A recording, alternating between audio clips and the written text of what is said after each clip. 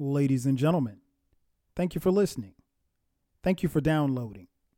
And thank you for subscribing to the latest edition of the 12 Kyle podcast. I'm 12 Kyle. Check this out. On this podcast, what we're going to talk about is HBCUs. Now, if you've been following the podcast, at the time of this recording, it is Black History Month. And I mentioned that this month we would solely focus on highlighting Black excellence, Black issues, and things of that nature. And this podcast will be no different. We will be talking about why HBCUs matter. Before I get started, I want to kind of preface this and give you a little background. This podcast obviously is for anyone who wants to listen, but I know sometimes when you tend to talk about HBCUs, sometimes white people get somewhat offended and say, "Oh, well, why are you talking about HBCUs? What about all colleges?" This ain't that podcast, right? So, just kind of listen and be quiet. Also, no offense. Gotta say this. No offense to any Black people who went to PWIs. Going to a PW, there's nothing wrong with going to a PWI. And for those of you scoring at home, that's predominantly white institution. I have no beef, mad love for any Black person that went to a PWI. But for some reason, when you start talking about HBCUs, some Black people who went to PWIs kind of get their feathers ruffled. This ain't that podcast either. Just to give you a little background, I came to this. I've actually been sitting on this idea about doing this podcast. Wow, it's been about 5 years now. A young lady that I follow, we follow each other on Twitter by the name of Candace Amos. Candace, at the time, she worked for and wrote for the New York Times. And Candace is she's a proud HBCU alum as well.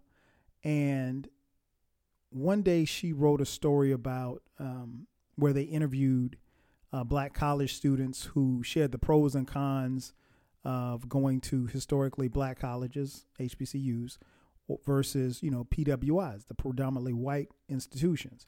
And I found the article to be very interesting and intriguing.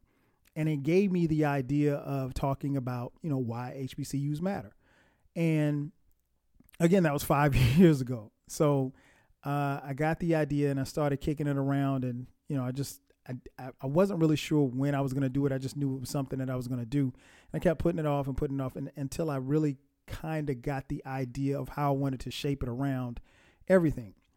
What you're going to hear is basically some small bite-sized conversations that I had with 10 other HBCU alums about their thoughts on their HBCU choice and if and why HBCUs matter. For those of you listening, if you do not know, I am the proud alum of an HBCU. I attended South Carolina State University in Orangeburg, South Carolina. So I wanted to give you a little background before I actually got into the podcast. But yeah, that's what you're going to hear. You're going to hear a couple of interviews that I did. Again, there were bite-sized conversations where I asked these alums about their thoughts on their HBCU and if and why HBCUs matter. Before we get into that, let me give you some brief history about HBCUs. There are 107 colleges in the United States that are identified as HBCUs by the United States Department of Education. Of those 107, 3 are currently closed. HBCUs were started at the end of slavery. Most colleges and universities in the southern part of the United States prohibited African Americans or Black people from attending college. So HBCUs were created so that we could have an established opportunity to educate ourselves, right? The first HBCU was actually founded before the Civil War. Cheyney University was founded in 1837 in Pennsylvania. And subsequently, Lincoln University and Wilberforce University were founded after Cheyney, but those three schools were founded before the start of the Civil War. And subsequently, all of the other HBCUs were founded after the Civil War. So again, you have a situation where slaves are being free. They're no longer under, master's plantation, if you will. And now they have to not only educate themselves, but educate their children. And these institutions of higher learning was to help do that. And that's where HBCUs came from. Again, 1837, it was a long time ago. When you think of HBCUs, at least for me, several things come to mind. For one, the word strength. The strength to endure and overcome obstacles. Obviously, if you're going from slavery to, establishing a college, that's a lot. And that's not something that just happens overnight. So you're going to need strength. And you're going to have to overcome many obstacles. And obviously, that's something that as we, progressed along, that's something that you'll experience as an HBCU student. You'll have to overcome and you'll have to, endure and just overcome obstacles. It's a given. But that speaks to the strength of the HBCU student, right? Another word that comes to mind is courage. You had to have a lot of courage. I would assume that you would have to have a lot of courage to, one, start your own institution of higher learning. And you're dealing with, particularly back then, you're dealing with young people who have, obviously taught themselves or at least went to some formal school to learn where they learned how to read and write themselves. And so that's major. That takes a lot of courage because, I'm sure that was met with opposition. Dedication is another word that I think about when I think about HBCUs. Being able to see it through and being able to see each other and push each other. That goes a long way. And lastly, a word that I think about when I think about HBCUs is pride. You've got school pride. That goes without saying. Every single HBCU alum has pride in their school. There's nobody that hates their school. Now, they may not like some of the things that their school has done or what have you. Or they might not like the fact that the basketball team sucks or the football team hadn't won homecoming in 10 years. But they still have school pride. There's also a level of self-pride. Just pride in yourself because you represent that school and that school represents you. And then there's a level of black pride. And that goes without saying, but there's an extreme level of black pride. I remember being at South Carolina State University and I was doing something and I was doing some research on something. And I was looking back at some of the old classes from like the early 1900s. And, one of the things that stood out to me was, how they dressed. Like, everybody was all the guys were in shirt and ties and the ladies were in dresses and everything. And everybody looked so cool and so dapper and everything. And I remember reading a passage about, some of the admissions things that students had to do. And, up until, I guess, probably the late 50s or 40s, at South Carolina State, and I'm sure this happened at a lot of other schools, you had to send a photo when you applied to the school. And one of the reasons that you had to send a photo was that you had to do what they call pass the brown paper bag test. And what that means is if your skin complexion was darker than a brown paper bag, you probably weren't going to get into school. And that was mind-boggling because I'm thinking like, oh my gosh, this is this is discriminatory for someone like me who's, if you've never seen me before, I'm dark-skinned, chocolate brother. You know what I'm saying? So like in 1945, I might not have gotten into South Carolina State University. But I said all that to say this. There's still a level of an extreme level of black pride because of all of those things that I mentioned. The strength, the courage, the dedication, and the pride. Those are words that are very common and words that I personally associate with HBCUs and the HBCU experience. Now, let's hear from Samantha. Now, Samantha, you are an HBCU alum. Why don't you tell us where you went to school and why you chose that particular HBCU? So I went to the real HU, Howard University in Washington, D.C., the Black Mecca, the Black Harvard, HU, So I grew up watching shows like The Cosby Show and Different World, and both of those shows portrayed what I always aspired to be, which was Black excellence. I had family members who graduated from Howard, and I always thought that they were just so cool. I wanted to be just like them. My first time on campus was 1989. I was 8 years old, and it was then that I knew that Howard was home. And then I fulfilled that promise to myself 10 years later after, graduating from high school. I can remember being a senior in high school, and my dad was so against me going to a HBCU. It wasn't that he didn't like the idea of them. He just felt that I needed to be somewhere like where I would know how to maneuver around people of all races, because he felt like the world wasn't all Black. So he didn't understand why would I want to go to a predominantly Black college.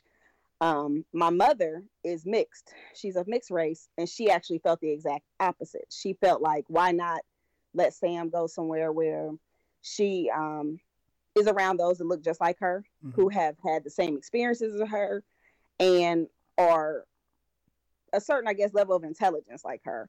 And somewhere that, most importantly, though, I would be celebrated instead of being tolerated. So that was like a really big deal for her.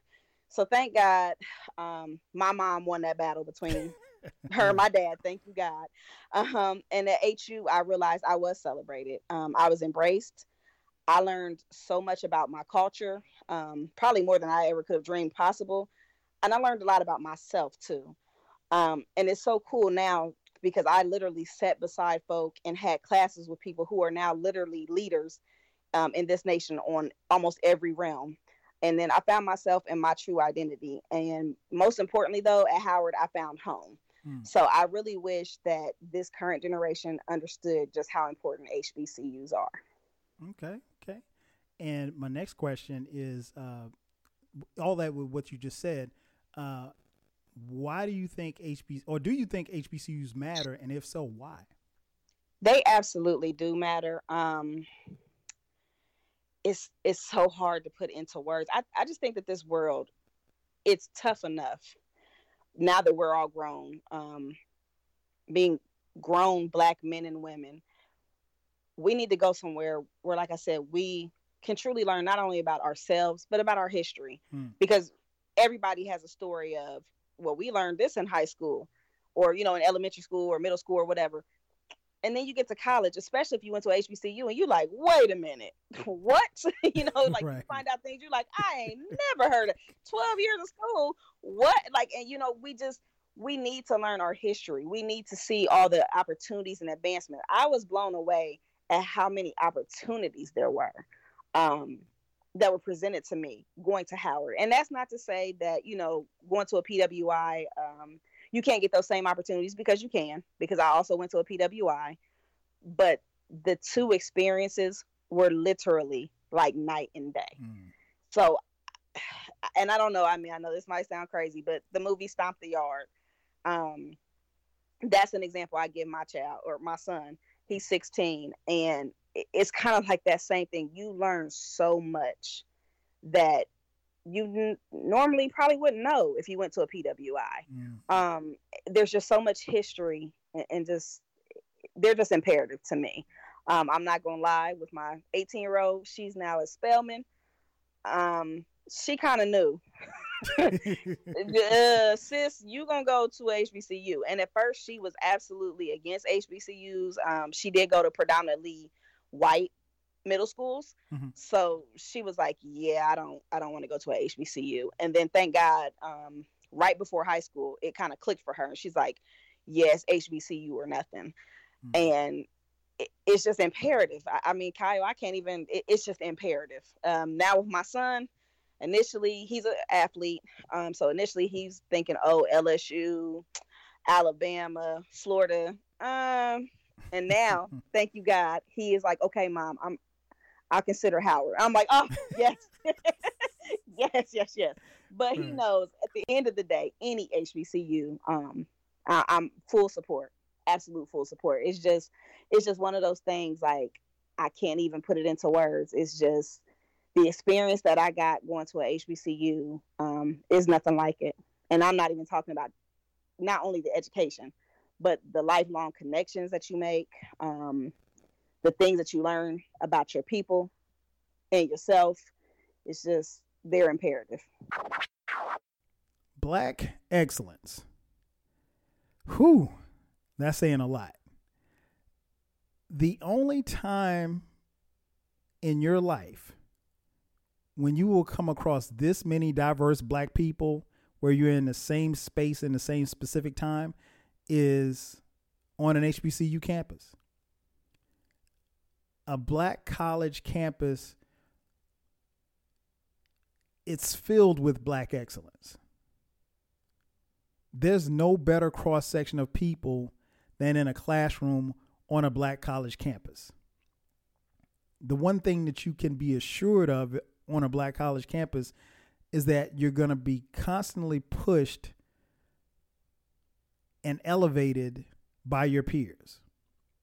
It doesn't matter if you're working or you're going to class or you're playing in the band or you're hanging out with your fraternity brothers or your sorority sisters, or you're playing a sport. Black excellence is all around you. It's on every single campus.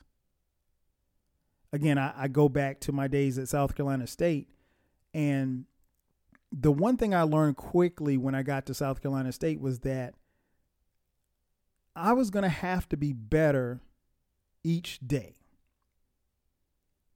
As many of you know, maybe you don't know, like, I played football at South Carolina State for the time that I was there for 4 years. But not just on the football field, I had to be better. And obviously I had to be better on the football field because the competition that I played against in practice was great competition. And so, the old saying, iron sharpens iron. It's no different.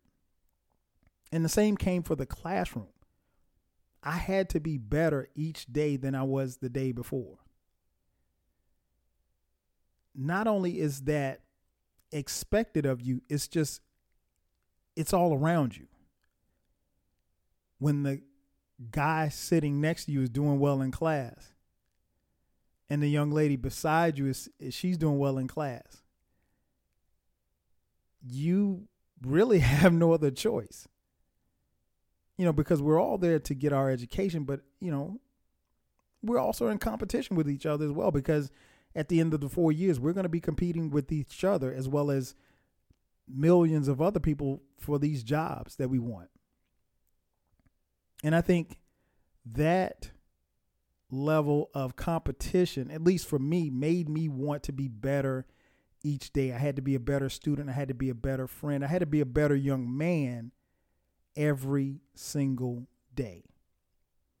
And yeah, there's some days where you fall a little short, but that's one of the great things about an HBCU. It pushed you for black excellence, and you had to be better than you were the day before.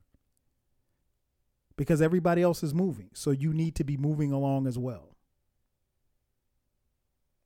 Now, let's hear from Brian. I got to ask you,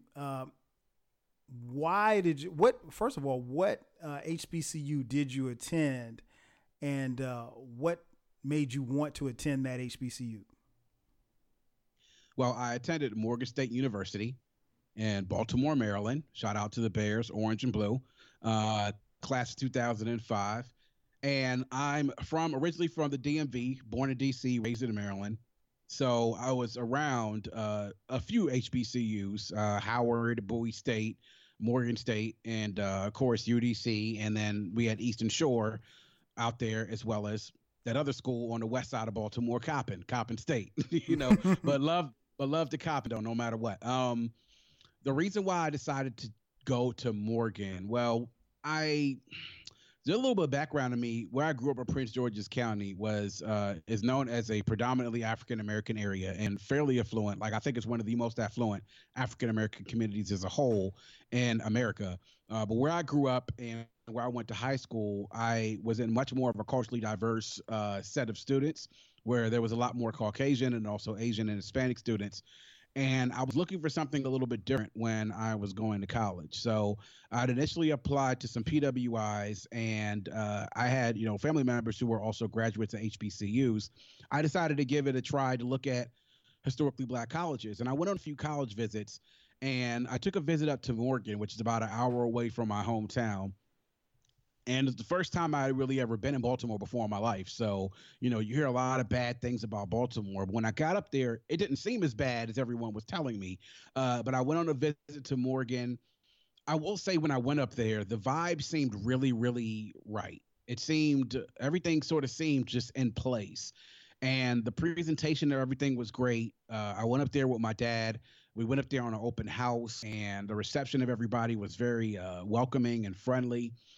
We even got a chance to look at one of the dorm rooms. Actually, was in Cummins Hall at Morgan, and we talked to one of the RAs who was there, and he gave his very honest assessment of it, which was great because you go on these college visits and people tell you, they'll tell you the greatest things in the world about the school and everything, and some of them may be true, and some of them may be hyperbole, and some of them may be flat out lies.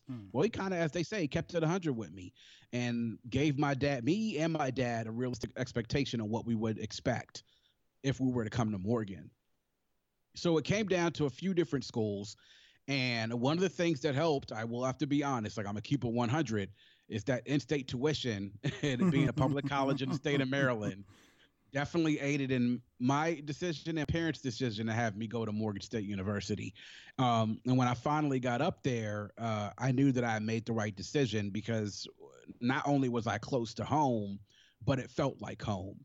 Home in the fact that I had so many people from my hometown, Prince George's County, there, but then I also ran into so many different other groups of students that I was able to vibe with.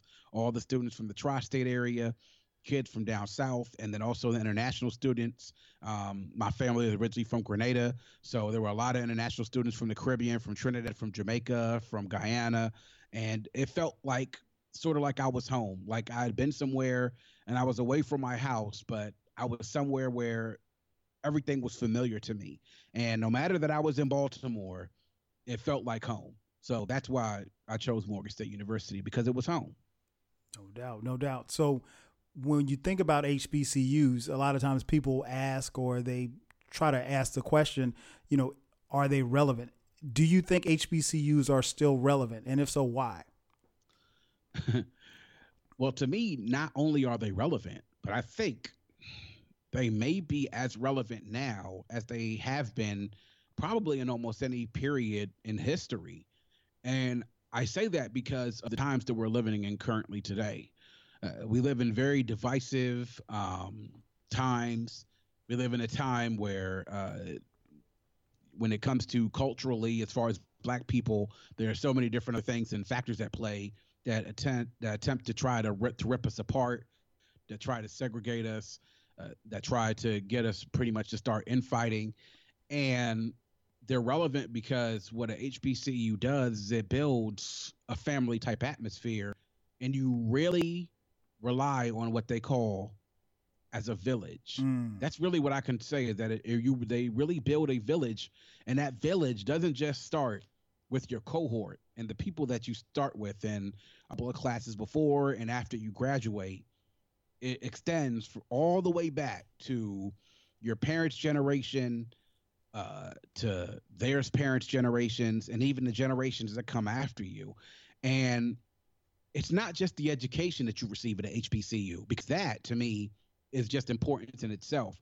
And it's the people that you're getting education from a lot of professors. Some of them have been tenured. They've been there for a while.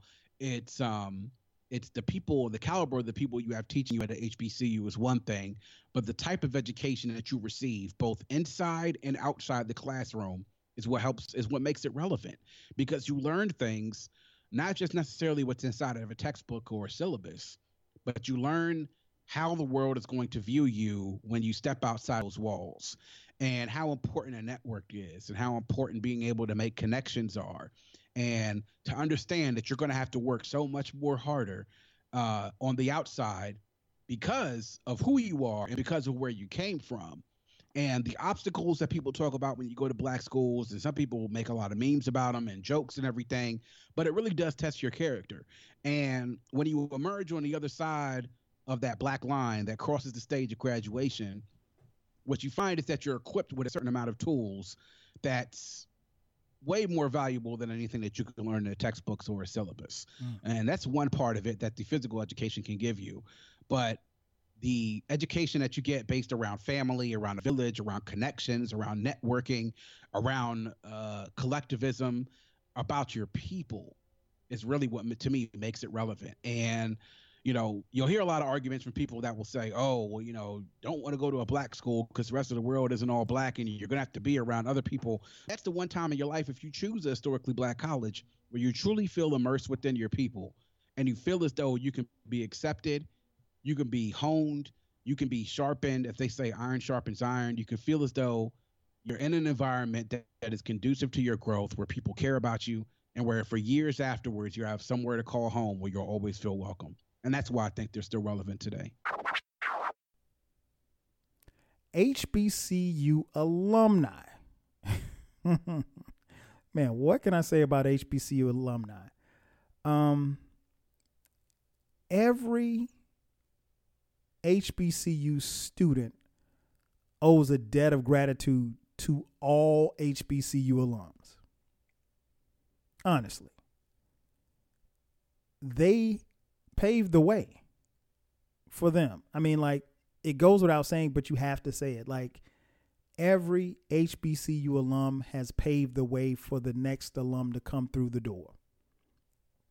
Now, of course, I would be remiss if I did not mention some of the notables who have matriculated through HBCUs. Among some of them, Reverend Dr. Martin Luther King Jr. He went to Morehouse. Oprah Winfrey. She went to Tennessee State. Director Spike Lee. He graduated from Morehouse. W.E.B. Du Bois. He graduated from Fisk University. Astronaut Ronald McNair, a North Carolina A&T alum. Majority Whip of Congress Jim Clyburn. Like me, he's a South Carolina State alum. Marion Wright Edelman, civil rights leader. She graduated from Spelman. NASA mathematician Katherine Johnson. She graduated from West Virginia State.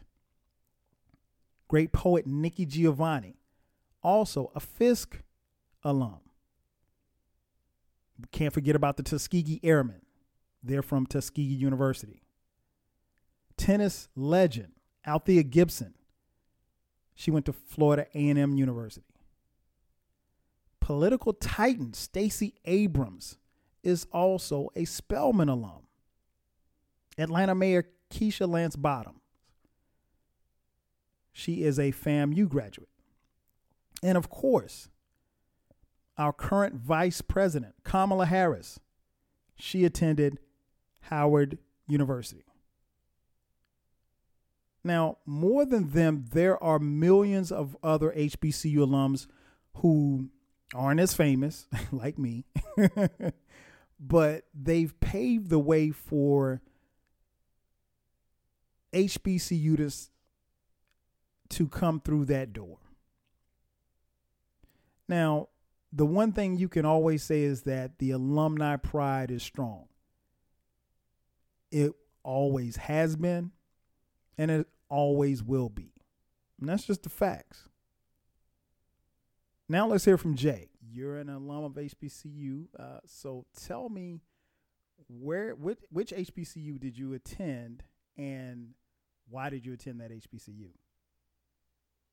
Okay, so I attended Prairie View A&M University in Prairie View, Texas. And okay, so my journey to an HBCU wasn't straightforward.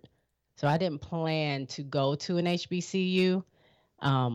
It just, by chance, I was led there. I would say it was probably meant to be, because there was several other schools that I wanted to go to. I was an engineering major. I wanted to major in engineering, and I wanted to go to Georgia Tech. So I was looking at schools in Georgia. Of course, you know, most of us my age range, we watched A Different World growing up.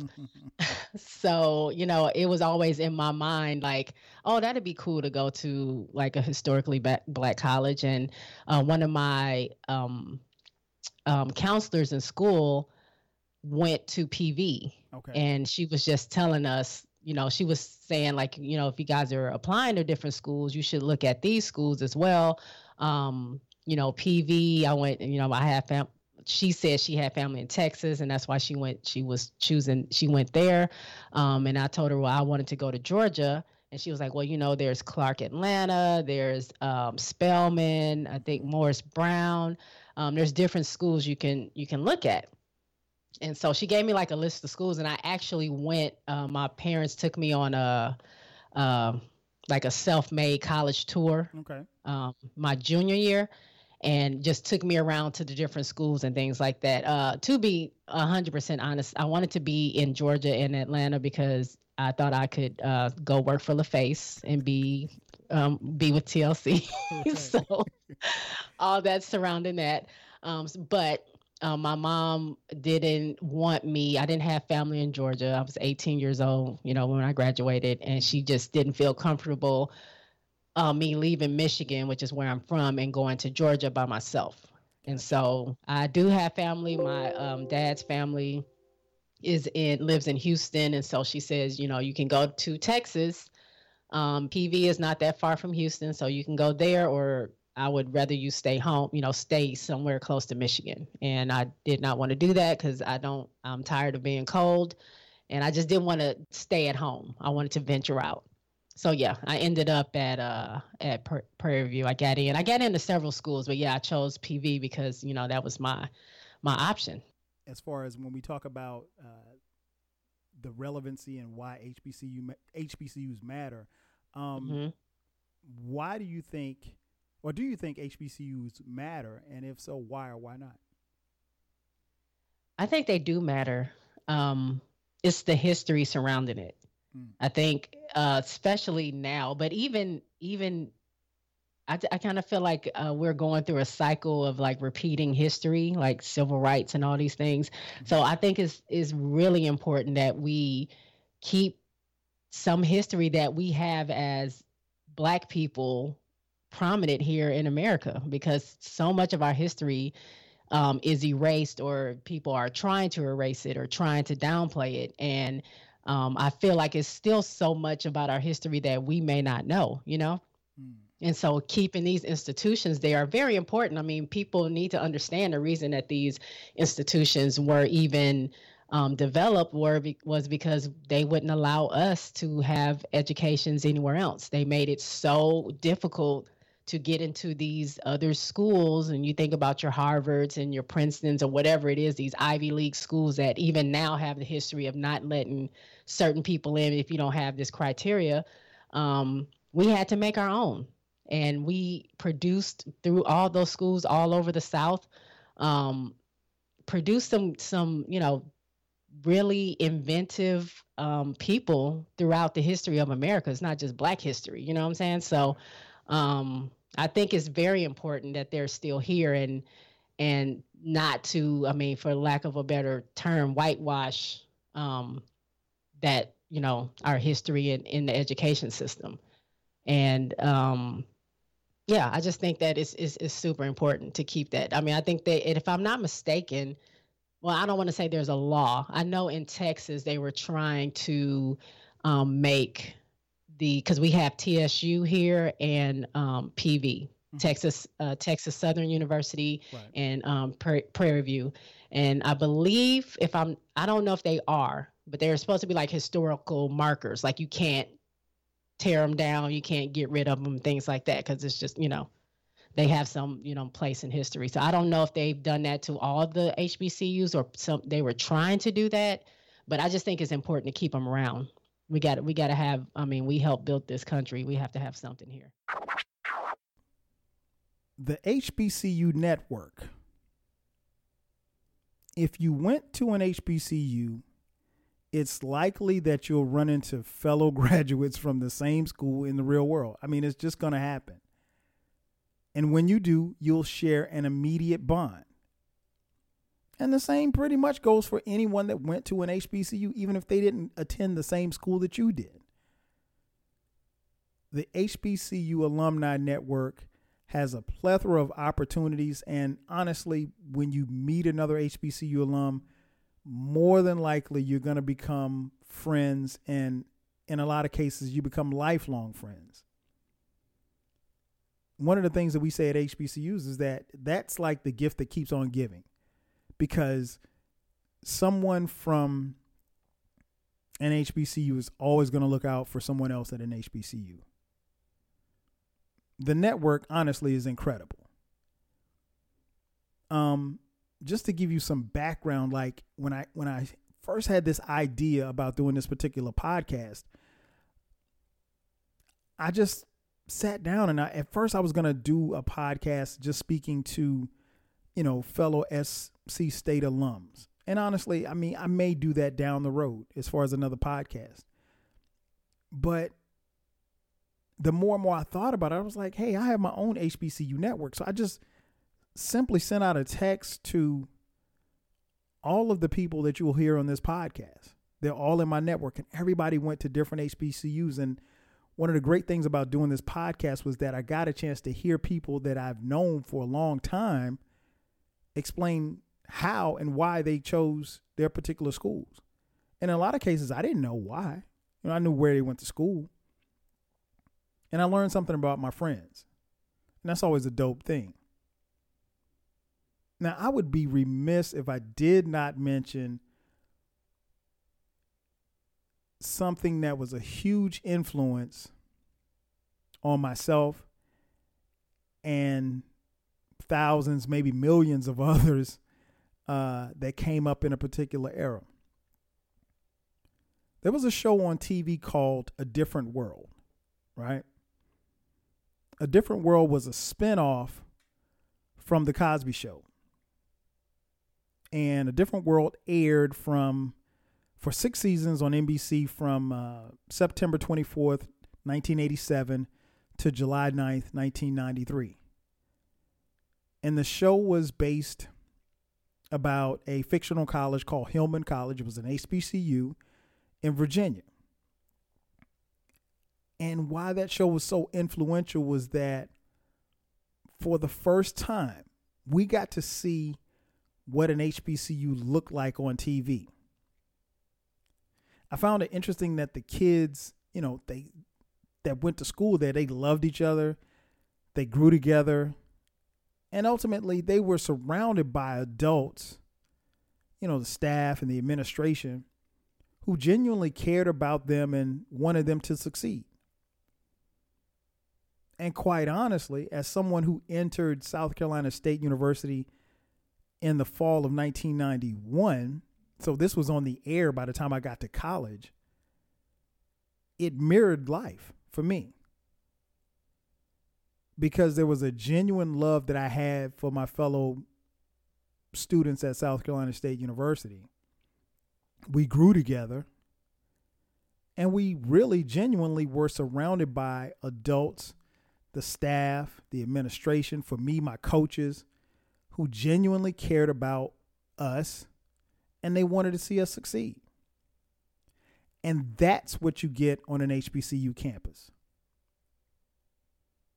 There's not one HBCU alum that can't go back to their campus and not point out at least 4 or 5 people who helped them along the way.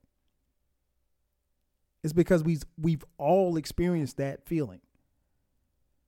And honestly, for the staff and the administration, there's a sense of pride there. They see something in us, in these 18, 19, 20-year-olds, that at the time maybe we don't see in ourselves. And they push us and they guide us, and they're extremely happy for our success. And that's what's important. And ultimately, as you become an alum, it's more important to you, because you know that had it not been for Miss Richardson or Dr. Brown, you wouldn't be where you are today. Now, let's hear from Dwayne. I have to ask, what HBCU did you attend, and why did you choose that particular HBCU? Well, I attended the illustrious North Carolina Central University in Durham, North Carolina. Okay. An eagle is no ordinary barnyard fowl. And just want to throw that in there for the people who did not know. Okay. But Central, I would probably say I had some years going to Central, a couple of years with Central, but when I was in the marching band in my high school, I went to West Charlotte High School, we marched in their homecoming parade my senior year. Just going to that experience, just marching in that parade and just walking through the campus, it felt like, it felt like my high school, it was because West Charlotte, you might not know, Kyle, but West Charlotte's kind of a tight high school. It's kind of everything together. And Central's not really spread out. It's kind of everything's together. Mm-hmm. So with togetherness, to me, it encompasses family. And so, when I got accepted, I was happy, of course, very, very, very, very elated. Mm-hmm. And then, of course, I had to be in the band as well. So that was what I did my years there. So in a nutshell, that year marching in their homecoming parade kind of sealed it for me. There was other schools, of course there was, of course the other school down the street, everybody always wanted to go to that school. And, I think it might have been. Okay. So for the people listening, what was the school down the street? It's a school down the street about 40 minutes away. It got some ugly colors, blue and gold. But you know what? I'm not going to talk. This is about North Carolina A&T. Okay. I've heard of them. Everyone, and I'm pretty sure being a Bulldog, you have your Aggie stories. Oh, of course. I could triple your Aggie stories just because that's our rival. So it's a love-hate with us. We'll sit here and talk bad about them, but we won't let nobody talk bad about them. Exactly. If that makes outside of the HBCU. Makes total sense. I think all HBCU alums share that same sentiment. Exactly. No doubt. So my next question, why do you think HBCUs matter? If so, why? Why or why not? Well, I do think they matter because, one, the first word being historical. I mean, it's something to go on a historical Black college campus and attend to see folks just like yourself, same color as yourself, Black and brown, just coming together, and having that I guess that bond, that friendship, because like I said, to me, HBCUs equals family. It's like it's like family to me. You know, I can look at any of my Eagle brothers and sisters and call them my brothers and sisters. It's like family. So if you embrace family like I do, HBCUs are the way to go. Not saying you probably couldn't get that from a PWI, but I just know first and foremost, firsthand, that the school I attended and folks who attended other schools as yourself, attending South Carolina State, you know this. Your school is family. You look at everybody like family, and that's how I look at Central. And then, you know, as far as the education goes, I mean, you know, check the records. I mean, you know, we're good with education. Right. All HBCUs. Exactly. I mean, people have that mindset to, okay, you know, if I put HBCU on my resume, you know, they will look down upon if my competitor might have Carolina or State or Duke. No, that's not the case. If you know how to sell yourself in an interview, you'll be just fine. Facts.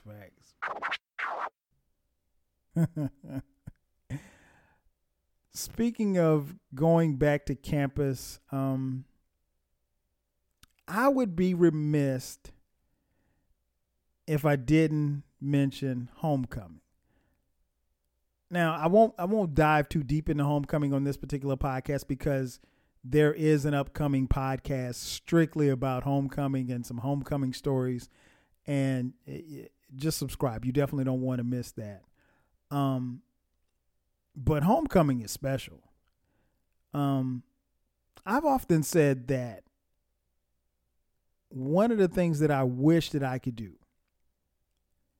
is that I could take homecoming, put it in a bottle, and sell it. I mean, it would be a bestseller. It would sell through the roof because there's nothing like that experience. I mean, for one, you've got the game, right? If you go in the game, because quite honestly, no matter which HBCU you're at, you can go to homecoming and not see any parts of the game. Now, for me, given the fact that I played football, for many years, there was a certain level of interest and, dedication to the athletic program. No, I was at the game. I was trying to be there at kickoff. I was trying to see everything because I'm still connected to the football program. And I always will be, to be honest. But I do remember some years where it was homecoming was just like that lit. Like I didn't even make it in the stadium. But from the game, the tailgate, the parties, the concerts, I wish I had time to talk. Like I said, I'll talk about it on another podcast, but the homecoming concert is an event in and of itself on most HBCU campuses, to be honest. It's an incredible experience. It is something that I think everyone under the sound of my voice should experience at least 3 times. And when I say 3 times, I don't necessarily mean at the same school. Go to 3 different homecomings and tell me what you think. And I mean, you can't talk about homecoming or a football game for that matter without talking about the bands. There is nothing like a halftime show at an HBCU. I mean, at some schools, people go to the game just to see the band. Like the football team ain't that good, but the band is rocking. And at most HBCUs, the halftime show is just that. It's the show. So when the halftime show is over, that's when people leave the stands and go to the concession stands or go to the bathroom or whatever. You don't get up, it's not like an NFL game where it's halftime, you go get something to eat or something like that. No, you're in your seat until the final band walks off the field. And here's one fact I will throw out there. Every HBCU alum will tell you that their school has the best band. They don't, but hey, they're going to tell you that anyway. Myself included. But you should listen. Again, there's going to be upcoming homecoming podcasts, so I don't want to delve too much into it, but homecoming is an event that you don't want to miss. It is incredible. It's a great time, and it's an experience. I'll say that much. Speaking of great homecomings, my next guest claims that her school has the greatest homecoming on earth. Here's Tiff J. When it comes to HBCUs, you attended an HBCU. What school did you attend, and why did you attend that school? The outstanding North Carolina Agricultural and Technical State University, the largest HBCU in the nation. And I chose, well, actually A&T chose me. Okay. And I say that because my first experience at A&T was going to a university day. I don't even know if institutions still have university days like they used to. I know A&T still does because I used to work there. But, you know, you go in and you kind of see everything that the university has to offer, mm-hmm. right? So you go in and they're, you know, into this big room in the gym or whatever, and, you know, you find out about this major or that program, this organization. And then it's kind of punctuated with performances by university groups. And the first time I saw the blue and gold marching machine in person, I was like, oh, I'm coming here. This is it for me. Then we went to the football game and I saw the band and the cheerleaders and the Aggie Live Wires, which is our pep squad, and mm-hmm. everything, and everybody was just working together, and it was just a good time. And I was like, yo, I'm coming here. Mm. And, you know, after that, I went to my first homecoming, which was my senior year of high school. And I have not missed a homecoming since, COVID. Right. Of course. I heard you guys have a pretty good homecoming. That's what I've heard. It's the greatest on earth, but nothing to sneeze at, but Oh my gosh. Now, the other thing I wanted to ask was, do you think HBCUs matter? And if so, why? Of course they matter, right? So it's kind of different for me because I've worked in higher ed, and, I'm actually in graduate school now at a PWI. And there's this constant argument about the relevance of Black institutions now in the 21st century. And they are relevant. They matter now more than they ever have because of the climate that we live in, and because of everything that, these kids just aren't getting anymore. We're getting further and further away from, the civil rights movement, or what we know as the modern civil rights movement. And there are certain things that we just don't know about. Like, we know about protesting and demonstrating in the streets now because of Black Lives Matter. But we don't know the actual going through, the crazy of just our personhood. And, we got to use different water fountains, and we can't go into certain businesses and those kinds of things. And HBCUs were built on a foundation of making sure we were proud of who we are and proud of what we produce.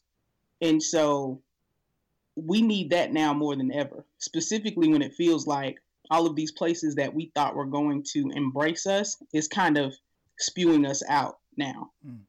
Like, you were never really welcome here. You became welcome because the law said we had to welcome you, but now we don't want you anymore. Or we only want you for whatever talent that you have. And so it's, of course we matter. Of course we're relevant. And with all of these kids kind of flipping and going to these HBCUs to take their talents to, places like Jackson State and Howard and North Carolina A&T and South Carolina State and all these different places where we're getting these really big, 3-4 star recruits, mm-hmm. These PWIs are going to see how much we matter. Mm. So it's only a matter of time before, we actually start getting the respect we deserve. But yes, The very long answer to your question of do they matter? Absolutely. We will always matter. When completing a long climb, one first experiences dizziness, disorientation, and shortness of breath due to the high altitude. But once you become accustomed to the climb, your mind opens up to the tranquility of the triumph. Oftentimes, the mind is flooded with realizations that were for some reason harder to come to when you were at a lower elevation. At this moment, most of you need some realizations because right now you have some big decisions to make. Right now, I urge you, in your breath, in your eyes, in your consciousness, invest in the importance of this moment and cherish it. I know, savor the taste of your triumphs today. Don't just swallow the moment whole without digesting what has actually happened here. Look down over what you conquered and appreciate what God has brought you through.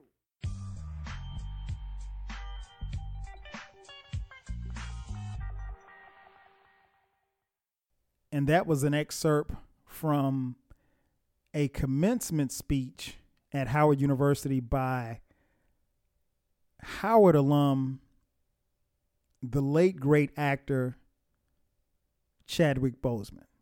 May he rest in peace. Growth. That is something else that happens at an HBCU, period. The growth that you have between your freshman year and your senior year, honestly, is unreal. If you're an HBCU alum, think back to who you were and what you did as a freshman. Now, think back to who you were and what you did as a senior. You're not the same person, right? Of course not. I remember before I went off to college at South Carolina State University, it was the summer before I was supposed to attend school. I sat down and had a long conversation with my uncle. And much like me, my uncle attended South Carolina State University. The difference is my uncle, not only did he play football, but he was an All-American at South Carolina State University. He was drafted in the 4th round by the New York Giants. And he went on to play in 9 Pro Bowls. He won a Super Bowl ring in 1986. And he is a member of the Pro Football Hall of Fame. His name is Harry Carson. And I remember having a conversation with him just before I left to go to school. And he sat me down and he said, and I'll never forget this, he said, I've done all of these things in my lifetime, and I've been beyond blessed. And I've made a lot of money, experienced a great life, playing in the NFL for 13 years for one team, winning a Super Bowl, being in the Pro Football Hall of Fame. All of that is great. He said, but the best 4 years of my life were the 4 years that I had at South Carolina State University. And my eyes lit up.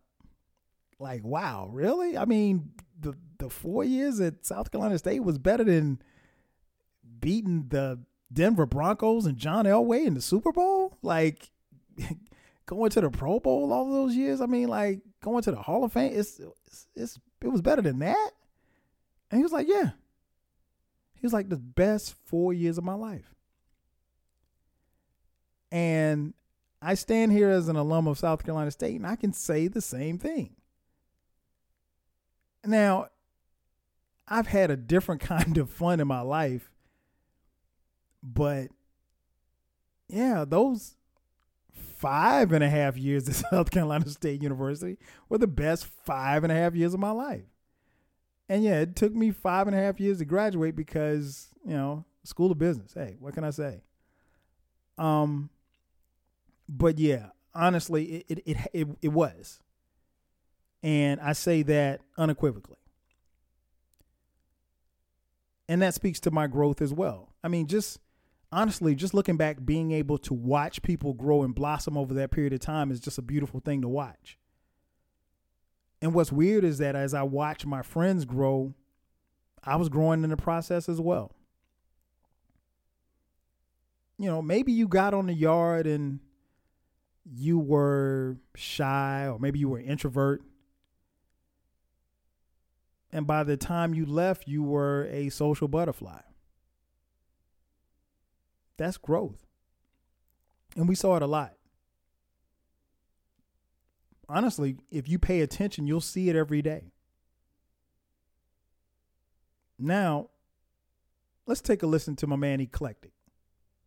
Hey, E, man, got to ask you for the podcast. Where did you attend college and why did you attend the school that you chose? I attended and graduated, because that's important. Of course. Grambling State University in Grambling, Louisiana, where everybody is somebody. GSU, I thought you knew, B-word. So why did you choose Grambling State University? Okay, so here's the thing. All right, first off, I went on a black college tour when I was a junior. When I was a junior in high school, I went on a black college tour. We went through all the South. So we went to the joints in North Carolina. We went to South Carolina. We went to Louisiana, Mississippi, Tennessee, Florida. So I went to FAMU, when I was in Louisiana, went to Grambling, went to Dillard. I don't think we went to Southern, which is good because, anyway. Yada, yada, yada. I was hoodwinked and bamboozled. This is what happened. When we got to Grambling, it was during homecoming week. And homecoming week, I mean, they had the stuff all over the place, and it was step shows in the middle of the street while we walking around looking at the campus. It was women. It was hot. It was women with things out, and also, once upon a time, whilst I was at home watching music videos, I saw the TLC Baby Baby Baby video, which featured T-Boz wearing a Grambling State University sweatshirt. And since I was young and impressionable, I thought she went there. So I figured at least she could introduce me to Chili. So, nah, man, but it looked good. It was a good vibe. It was a good feeling. It had a name. The name rang out. You would see the sweatshirts on watching Martin, and like I said, the TLC video. You see Grambling, and you always see him on TV, the Football Bayou Classic, the whole thing, and Eddie Robinson. So, I was like, so what happened when I was on the Black College Tour, junior year, high school? I was looking around, saw all that stuff, told the tour guide guy, "Give me an application. I'm going here." While we were walking around, he said, "You serious?" I said, "Yeah, give me an application. I'm not messing around with you. I'm going to have a podcast in 30 years. I'm gonna fucking." So, we went to the registrar's office. He was walking around. He gave me an application. I filled it out while we were walking around, gave it to him. I ain't need to mail it back. So, look, we don't even need to worry about that. And I got accepted my junior year of high school. I got accepted later on. And so that meant senior year of high school was a breeze because I had a dorm room assignment. Right. And the final exam meant nothing to me. So that's it. That's what happened. That's the story. Sounds great. So tell me why, or if you do think that HBCUs matter, tell me why. Well, here's the thing. College matters, period. whether it's a traditionally all black college or not, because of the experience. Now, look, the education is a good thing, great, but the experience is what you're going to college, is what your takeaway from college is. Because most people that graduated from college will tell you they use about 5% of their major. So, but they could tell you stories about college. They could tell you how things that they learned in college helped them out. So, black college in particular, I think mattered a lot more in the 80s and 90s than it does now. The reason being is a lot of people are choosing to not even go to college. And it's not necessarily being pumped up as a big thing. / if you are going, you're going to an Ivy League, not Ivy League, but a big college. And but I think it's important that we do get back to that. But the thing is, growing up, you were told to, go to college, or go to the service. So you go to college. But going to a black college, especially in the 80s and the 90s, you get to see different walks of life within your own community. So it's like you grew up around black people, and you see those are black people you hung out with. But then when you go to college, so if I'm coming from Ohio, I'm seeing how black people in Louisiana live versus black people in Chicago live, and black people that's from LA live. And you see how different the upbringing is, but then you see how the same things happen too. Like, you talk about things growing up, like, yeah, we used to do this and that, like we did too. Like you would find out that you would play the same games, you would rock the same things when the internet didn't exist. And you're like, well, how did you know bubble gum in a dish? Like, right. I thought we made that up. Like, nah, you ain't make that shit up. What are you talking about? Right.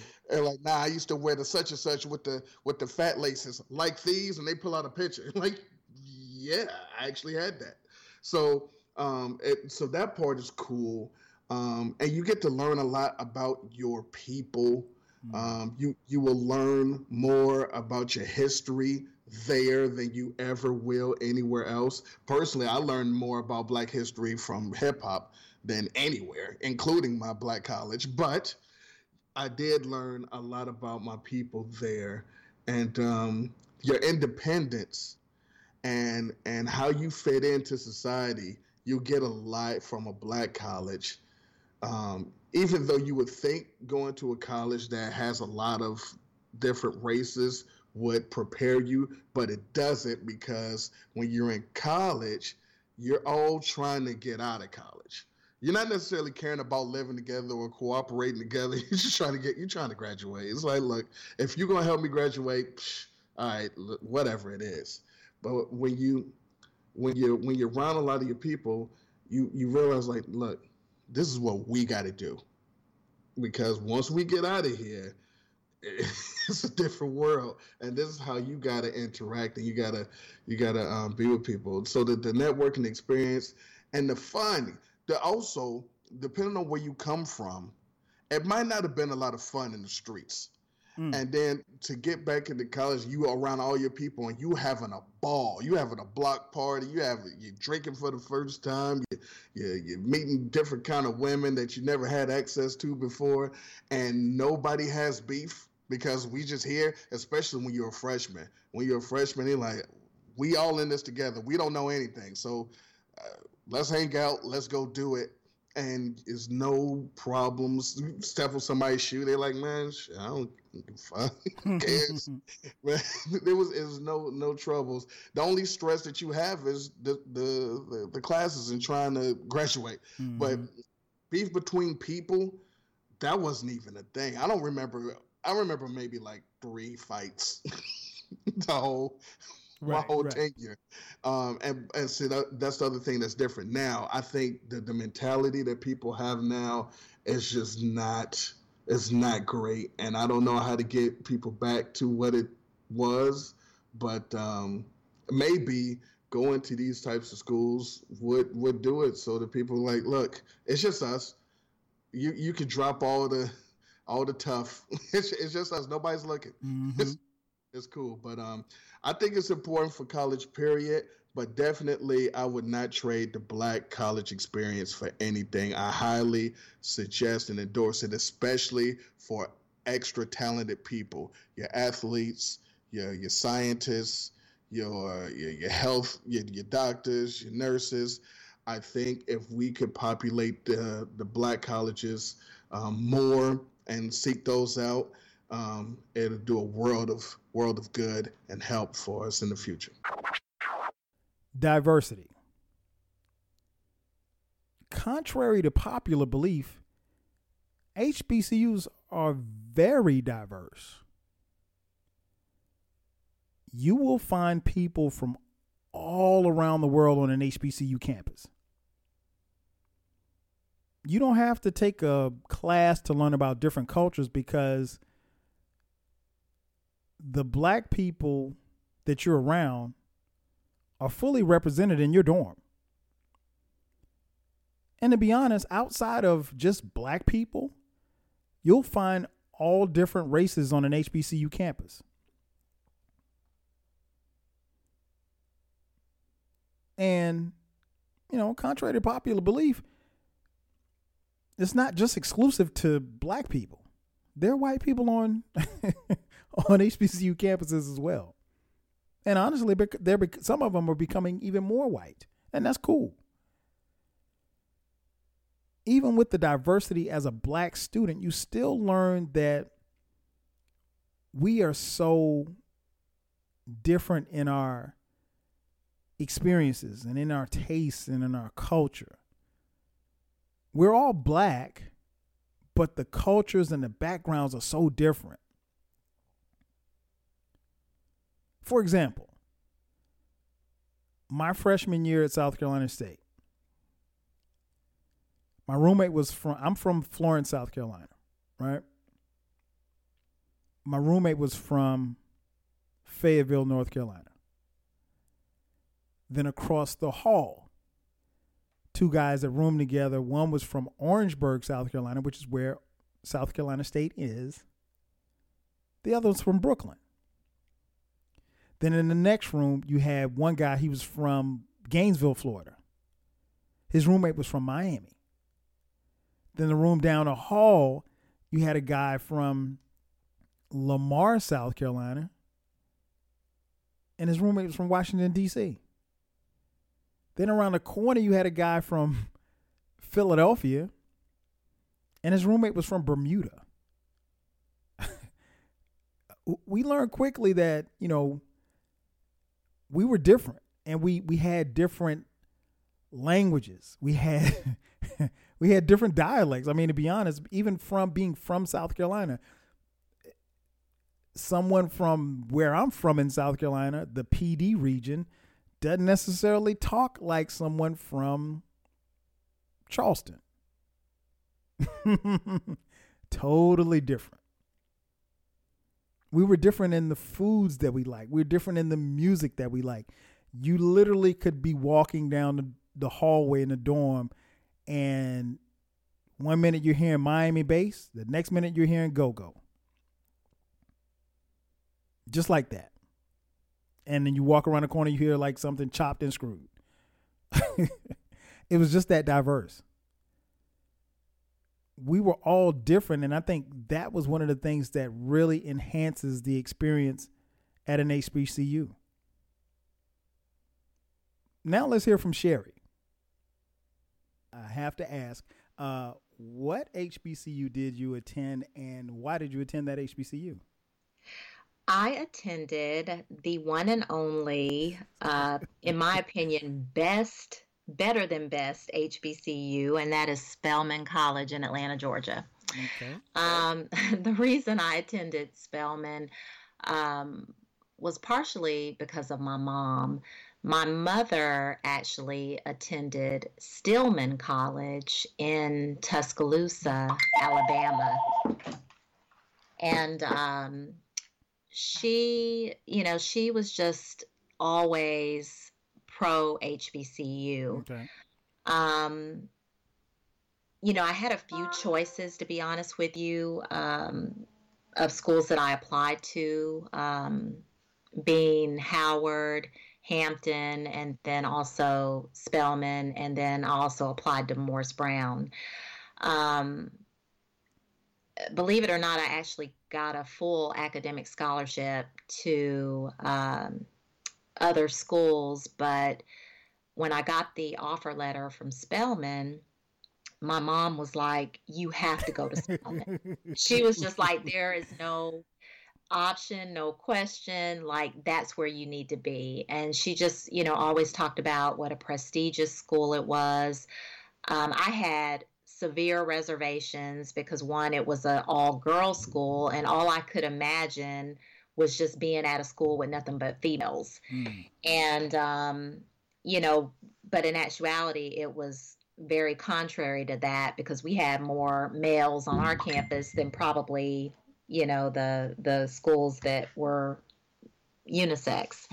So anyway, all that to answer the question is that my mom is the one that really pushed me to go to Spelman. Okay. So I also have to ask, why do you think HBCUs matter? Well, I definitely think they matter from a historical basis and also because of culture as a whole. I think the African American race is very diverse in itself. And I think it's very important for people, of African American descent to be able to be in an environment, where not only are they challenged to be their best, but they're able to flourish without some of the hindrances and having to jump through some of the hurdles that you have to in other schools. I think it gives us a sense of empowerment. It gives us a sense of, knowing who we are beyond a shadow of a doubt. And I think sometimes that, gets overshadowed sometimes and even diminished, in other environments where, people of African American descent are held back or they're not given the same opportunities or they are overlooked or, having to deal with certain structures and things that keep us from really excelling like we should, not be, having the same fair opportunities as everyone else. So I think, when you attend a HBCU, you definitely you know who you are. And it's like then once you get in the real world, no one can take that away from you. Exactly. For me personally, it was definitely a blessing because one thing that Spelman teaches you is that we are powerful, not just as women but as Black women. And they teach us that nothing can stop us, and that we are the cream of the crop. And then when you get that foundation and you get that drilled into you from day one, you literally go out in the world and you run it. You know what I'm saying? And I think that a lot of people in Black colleges get that experience. And then also the camaraderie of being with your peers and being with people who are like you. And it's funny because as different as we all are, I mean, and I'm mixed with Black and Korean. Right. And I definitely stand out from your typical African American woman. But, as diverse as we all are, we have so many things in common. We do. And, when we come together, it's nothing we can't do. It's nothing we can't accomplish. And I think, in that environment, it also teaches us that too, Financial aid, the financial aid office, and customer service issues. If you attend an HBCU, you probably had an encounter with someone in the Office of Financial Aid. And if you didn't, you're lucky. I'll be honest. Most of them, they're not trying to be mean or difficult, but sometimes that's just how they are. I'll say this. You'll learn how to deal with customer service issues quickly at an HBCU. And what's interesting is that no matter where you go to school, almost everybody has a financial aid story or a customer service issue that they had. And, honestly, it's just an inside joke. It's a joke that, us HBCU alums all have in common. But all jokes aside, the financial aspects of HBCUs is very critical. As I mentioned at the beginning of the podcast, we've already seen 3 HBCUs close. Funding for HBCUs is critical. Some HBCUs are funded well, but others are vastly and poorly underfunded. So it's imperative that, HBCU alums give money back to their schools. Now, here's something that I found when I was doing some research. The National Science Foundation has a study that looks at the past decade. And the question was, who was producing African American undergrads who get into STEM PhDs? Howard University was number 1 when it came to producing those students, and the top 10 were all HBCUs. Howard produced 220 in that period of time over that decade, right? Stanford, Harvard, MIT, and Yale produced 221. Now, it goes without saying, the endowment for those 4 schools is probably somewhere between 90 billion and 100 billion. And Howard's endowment is like 750 million. So, in essence, outpunching your weight class is really a hallmark of HBCUs. We got to do better. And we do better with less. But it's imperative that, HBCUs handle their students and their experiences for what they are. It's a business transaction. You have to make the education experience, the entire experience for the 4 or 5 or for some of you 6 or 7 years that you're in school, you have to make it pleasurable for the student. Because, and this is something I used to hear all the time, yesterday's freshman becomes tomorrow's alum. You have to make the education experience worthwhile for that particular student. If it's bad, they're not going to give back money when they become alums. They just won't. And that's something that every HBCU has to focus on, making that experience such to where they feel compelled and want to give back. And then us as alums, we must make sure that we do that so that we can continue to fund and provide for our universities. Now let's hear from my man Ezel. Now I gotta ask, where did you go to school when it comes to HBCUs, and why did you choose that particular HBCU? First off, I went to probably the most prestigious academic institutions of all HBCUs. Hampton University, of course. Mm-hmm. Hold your applause and finish. But no, I actually went to Hampton. I had a little bit of exposure to architecture, did a few drafting classes at Wilson High School, and I kind of got turned on to the world of architecture and was curious about it. And my sister attended Hampton already, and she was instrumental in letting me know, they got an architecture department there that may interest you since you're into that, So then that's kind of what was the draw for me. And I already had familiarity with the campus and where it was, and my sister being student there at the time made the transition very easy for me. And then, once you go on the campus, one time you're going to cook. So they call it the home by the sea. The actual campus is located on the riverfront with stone riprap going throughout the edges of the campus, and it's a really beautiful campus. And once you go there and experience the culture there with the beautiful scenery, it'll be a destination for most students, I'm sure, if they get a chance to visit. But that was the whole choice. That was ended up at Hampton University. Once again, one of the more premier academic institutions. No doubt. So, yeah, that's it. So why do you think HBCUs matter? Oh man, I think just the history of them themselves. They were originally how they came about.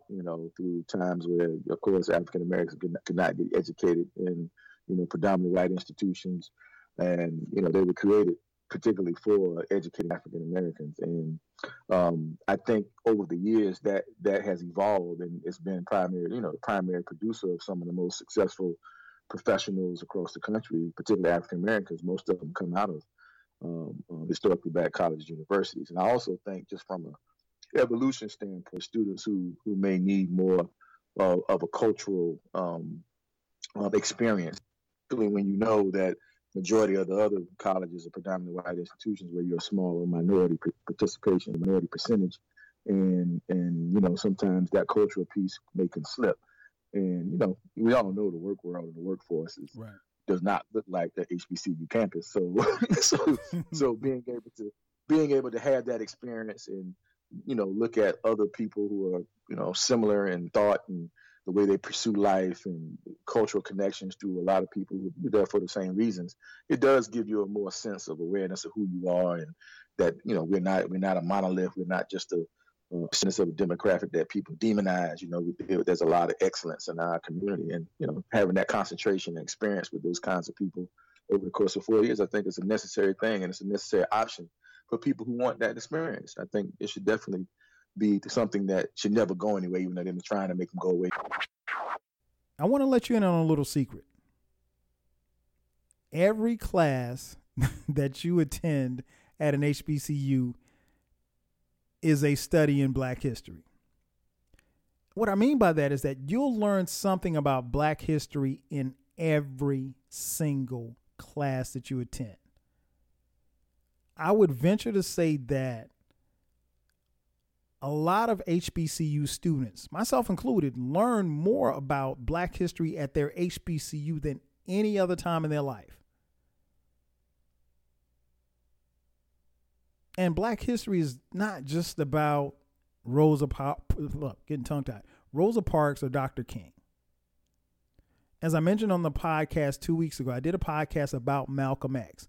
And I mentioned on the podcast about how I was someone who attended a predominantly Black elementary school, a predominantly Black middle school, a predominantly Black high school, and yet none of those schools barely mention Malcolm X, if at all. Now, of course, I got lessons on Malcolm X when I came home from school, but it wasn't until I got to college where I really got a better understanding as to who Malcolm X was and what he was about. But yeah, every class that you attend at an HBCU, you will learn something about Black history. I remember I had, when I was at South Carolina State, I was a marketing major, right? And I had a financial management class.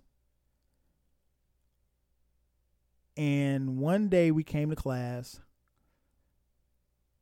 and I'll never forget it because I really wasn't prepared that day. I didn't do anything. I just kind of got up and went to class. I barely had my stuff together. I was running late, and I never liked going anywhere late, but got to class and got settled in, and I really didn't feel prepared because I hadn't studied any notes or anything. If he had hit us with a quiz, I'd have been done. But we spent the entire class time talking about Black Wall Street. The entire class period was a lesson on the history of what happened on Black Wall Street. We never opened our books. We never, took notes. Our professor, for an hour, talked about Black Wall Street. And it was that day that I learned about Black Wall Street because I had never heard that story before. But again, this is a financial management class. And it became a history lesson. Black history. That's what it's all about. Now let's take a listen to Ursula. So Ursula, I have to ask, where did you attend as far as an HBCU, and why did you choose that particular HBCU? Well, I attended the prestigious Florida A&M University, 3 times College of the Year. So you asked me why I chose Florida A&M University. Actually, I accepted. Florida A&M University chose me. And I am not going to lie. Initially, I did have my heart set on UCLA and Spelman. I considered Georgia Tech. I considered some other, schools that were not an HBCU. And I actually remember my older sister. She attended a PWI. Okay. And I remember she was very excited. And it's funny because my mother and father are products of Albany State University. And my dad is actually in the Hall of Fame there for football. But anyway, they tried to convince her that she should attend an HBCU. And she was just dead set against going. My sister did attend a predominantly white high school. At one point, she was the only Black cheerleader, and she had a numerous set of problems. But, she insisted that she did not want to go, in her words, to a Black school. In that 1 year she attended school at the PWI, she had so many problems, just so many problems. She could not find that relatable avenue that she needed and did not realize she needed. My mother convinced her to come home. And she came home and she was still just fighting, hey, I just don't want to go to a Black school. And my mom just said, okay, well, let's just have a visit. My mom was friends with someone at one of the AU center schools. That's Atlanta University. Because my mom received her master's from the AUC. So anyway, they spoke with my sister and she enrolled in one class. And, to kind of just fast forward, she graduated from Clark Atlanta University. Okay. And, she realizes that should have been her start. That was one of the best decisions. So then I'll fast forward and go back. I was accepted into Spelman College. I decided not to do that because I did not want to be under my sister's shadow anymore. Right. And I honestly, my mom was just like, UCLA, okay, where's the rest of the money coming from? So that kind of narrowed it to Georgia Southern. And so I really thought about my sister's plight and I said, well, let me just visit. And so I visited, I did my research and, I was sold. There was so much history there. Althea Gibson. Oh my God, I cannot think of his name. Football player. He came back and actually got his degree. Okay, it'll come to me in a minute. I'm so right. sorry. It's all good. But so anyway, the history, the programs from the business program, that's like number one, the education program, the engineering. So I was just really sold at that time. I had people that, once I, finished my visit, came back to Atlanta, I had people still calling me, from people that had graduated 10 years prior to college freshmen themselves. And I just, you know, it was something about FAMU. I know everybody talked about it being a party school, but I mean, and I'm not gonna lie, you know, FAMU knows how to have fun. I'm not gonna say party, but have fun. And I mean, that's just a part of college life and everything else. But that is nowhere near what defines FAMU and our greatness. No doubt. And you know, they it was when you get there, you know, it's almost like you have to prove yourself. And you have people from day one, you know, telling you the ins and outs, the do's and the don'ts, what's acceptable, almost kind of. I took a course and I'm thinking this is going to be like this college 101 class, and it was, but it was really just centered around, you know, being a rattler. And the one unique thing, it does talk about having, you know, pride, as, you know, being at an HBCU, having that pride and the foundation. And, you know, it was just now I actually attended Tri-Cities High School. Okay. And so I'm, you know, even though it was a little more diverse, I'm still used to kind of being, you know, around my own. But I promise you, it was like a culture shock because of just, you know, the spirit and everybody at FAMU had something to prove. I'm not going to lie. And it was just that, you know, winning, go-getting attitude that also, you know, drew me in. So my next question, do you think HBCUs still matter? If so, why or why not? They absolutely matter. And it's not to discredit the PWIs because, matter of fact, I was in a feeder program. So I actually, you know, at some point attended classes at Florida State University. But they matter because there are several students who are underprivileged in many ways. And I'm not just talking about economically. I'm just talking about from history to knowing who they are and who they can and should be. And HBCUs actually do that. And because I don't want to say they have to prove themselves. Like I said, everybody at FAMU had something to prove, but they take the extra step to not only ensure that, you know, you are on track as far as your classes and graduation, and that you are in the best program that suits what you can do and want to do.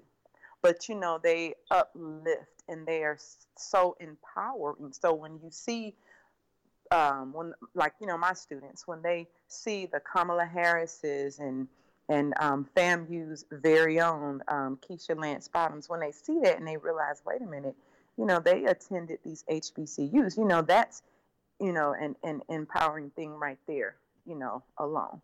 So they definitely matter because there are just some avenues that you're not going to get anywhere else that you're definitely going to get at an HBCU. That pride, that esteem, you know, and even feeling like, you know, each one reaching one and things like that, because that's taught at most HBCUs.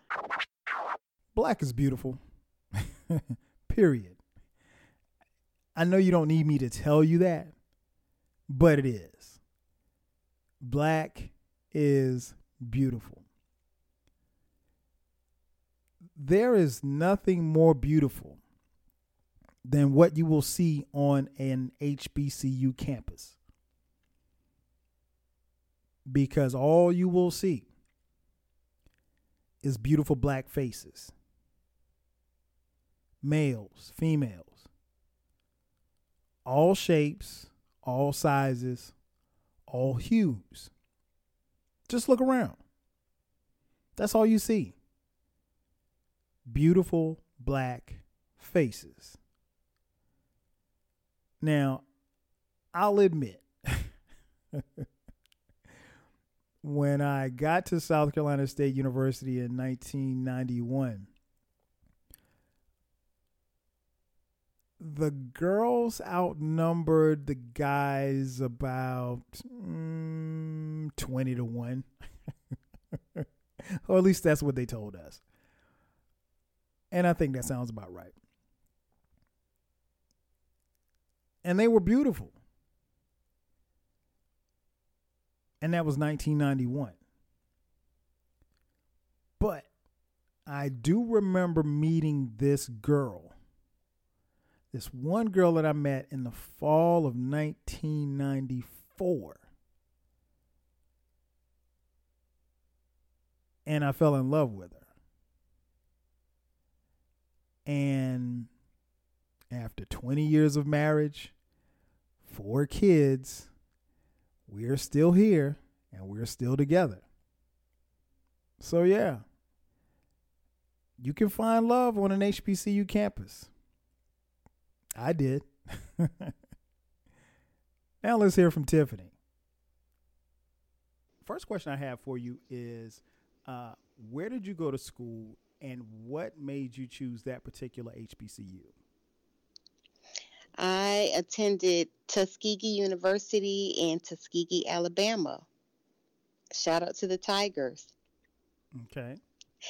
I chose Tuskegee after a visit my junior year on spring break with my then high school friend who I went with her family. We took a trip to a school tour and we got there and I was, taken aback, like, man, I'm in this small town, but I felt like I was in a different world. I literally felt like we were driving on the campus of a different world. It just felt like something totally different from being in a city. So everybody teases about a country town, but the town is the college. And it was beautiful. Did the tour, went through that whole thing, but it was like the feeling that I had. I felt like this was going to be home for me. And after that, I set out to do the thing, and pretty much my entire senior year, I knew where I was going. So by fall of my senior year, I had gotten accepted, and it was all she wrote. That's what's up. That's what's up. So I have to ask, why, do you think HBCUs matter? If so, why or why not? Absolutely, HBCUs matter. There are so many things waiting to rob us as Black people of our creativity, freedom, joy, recognition, resources. So why would I want to waste all of that on other higher institutions that don't consider us the majority rulers? And for me, I've always gone to Black. Ever since I was in junior high school, I went to predominantly Black junior high, 99% Black high school. It was like the oldest established high school in my city. So I didn't have a question about was I going to attend an HBCU. But considering our school was the nickname, we were baby rattlers because we were the same school colors as FAMU. Okay. They were 4 hours away. I also, was an hour away from Bethune-Cookman, which back then was college. Now it's BCU. Right. So we had a gamut of, Black institutions that, I could have gone to just in my own home state. But I wanted to venture outside. I didn't want to be too far, but I wanted to be far enough that my mama couldn't get in the car and come checking on me. Right. So they matter. They definitely matter. Being in a place where people look like me, people are going to care about, versions of myself, the other students on campus.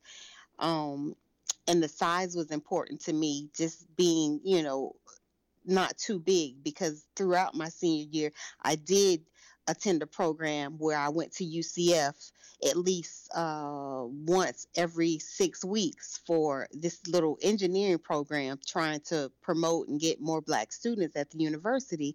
And although it was cool to go, we got to go on campus and sit in the classroom and do things geared towards, SECME, and get to eat lunch there. And it was, the variety and just a big university like that.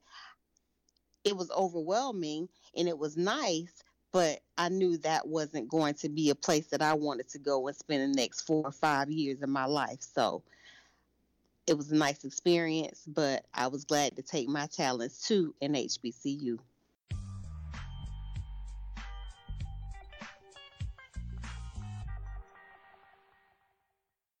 HBCUs will always be relevant. They are relevant because we are relevant. Period. HBCUs have always been our backbone. Let me drop some numbers on you. HBCUs are responsible for 75% of all black PhDs. HBCUs are responsible for 46% of black business executives. HBCUs are responsible for 50% of black engineers. They're responsible for 80% of black federal judges.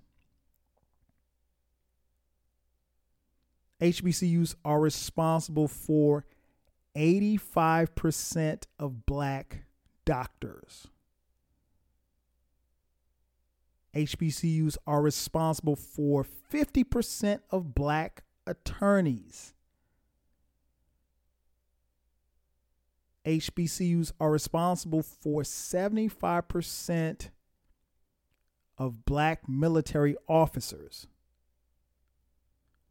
40% of black dentists come from HBCUs. And 50% of black pharmacists are from HBCUs. That's what we are responsible for.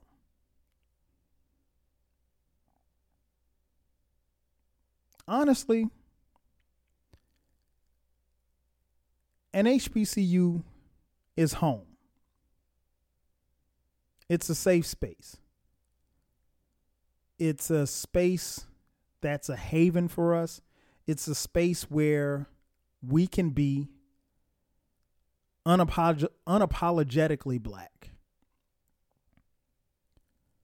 It's a place where you can find you and find your people.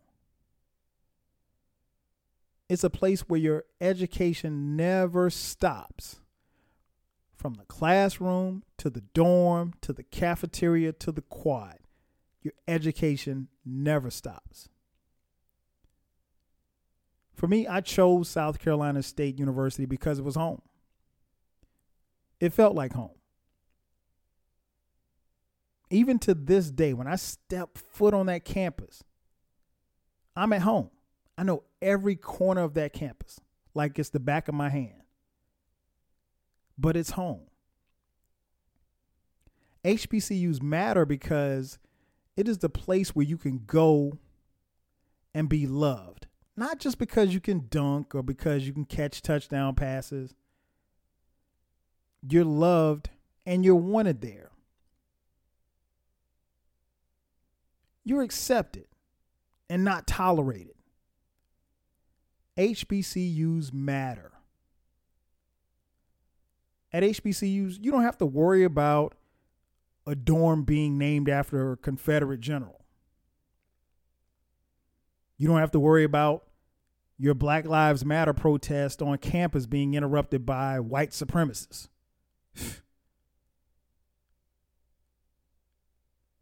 It doesn't matter if you're yelling about who won the last Bayou Classic or who has the best homecoming or who won the Battle of the Bands.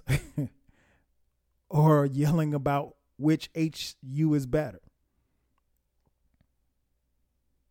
You know that as HBCU alums, we have love for each other because we know what we've all been through. HBCUs matter. Why do they matter?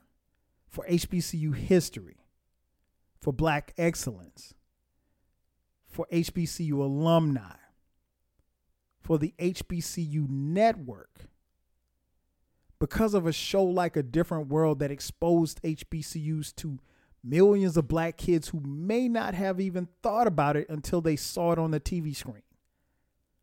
For homecoming, for growth, for diversity, for being able to deal with financial aid and customer service issues, for Black history, for seeing how beautiful we are as a people in all shapes and all hues and all colors. For all of those reasons and much, much more, that's why HBCUs matter. Since 1837, we've mattered. We've always mattered. And we always will. Ladies and gentlemen, thanks for checking out this edition of the 12 Kyle podcast. Make sure that you subscribe to the podcast. As I mentioned before, there will be times that we will drop bonus episodes, so you don't want to miss it. Make sure that you subscribe. And before I get out of here, got to give a special shout out to everyone who participated in this podcast. Want to thank Candace Amos for giving me the inspiration for this podcast.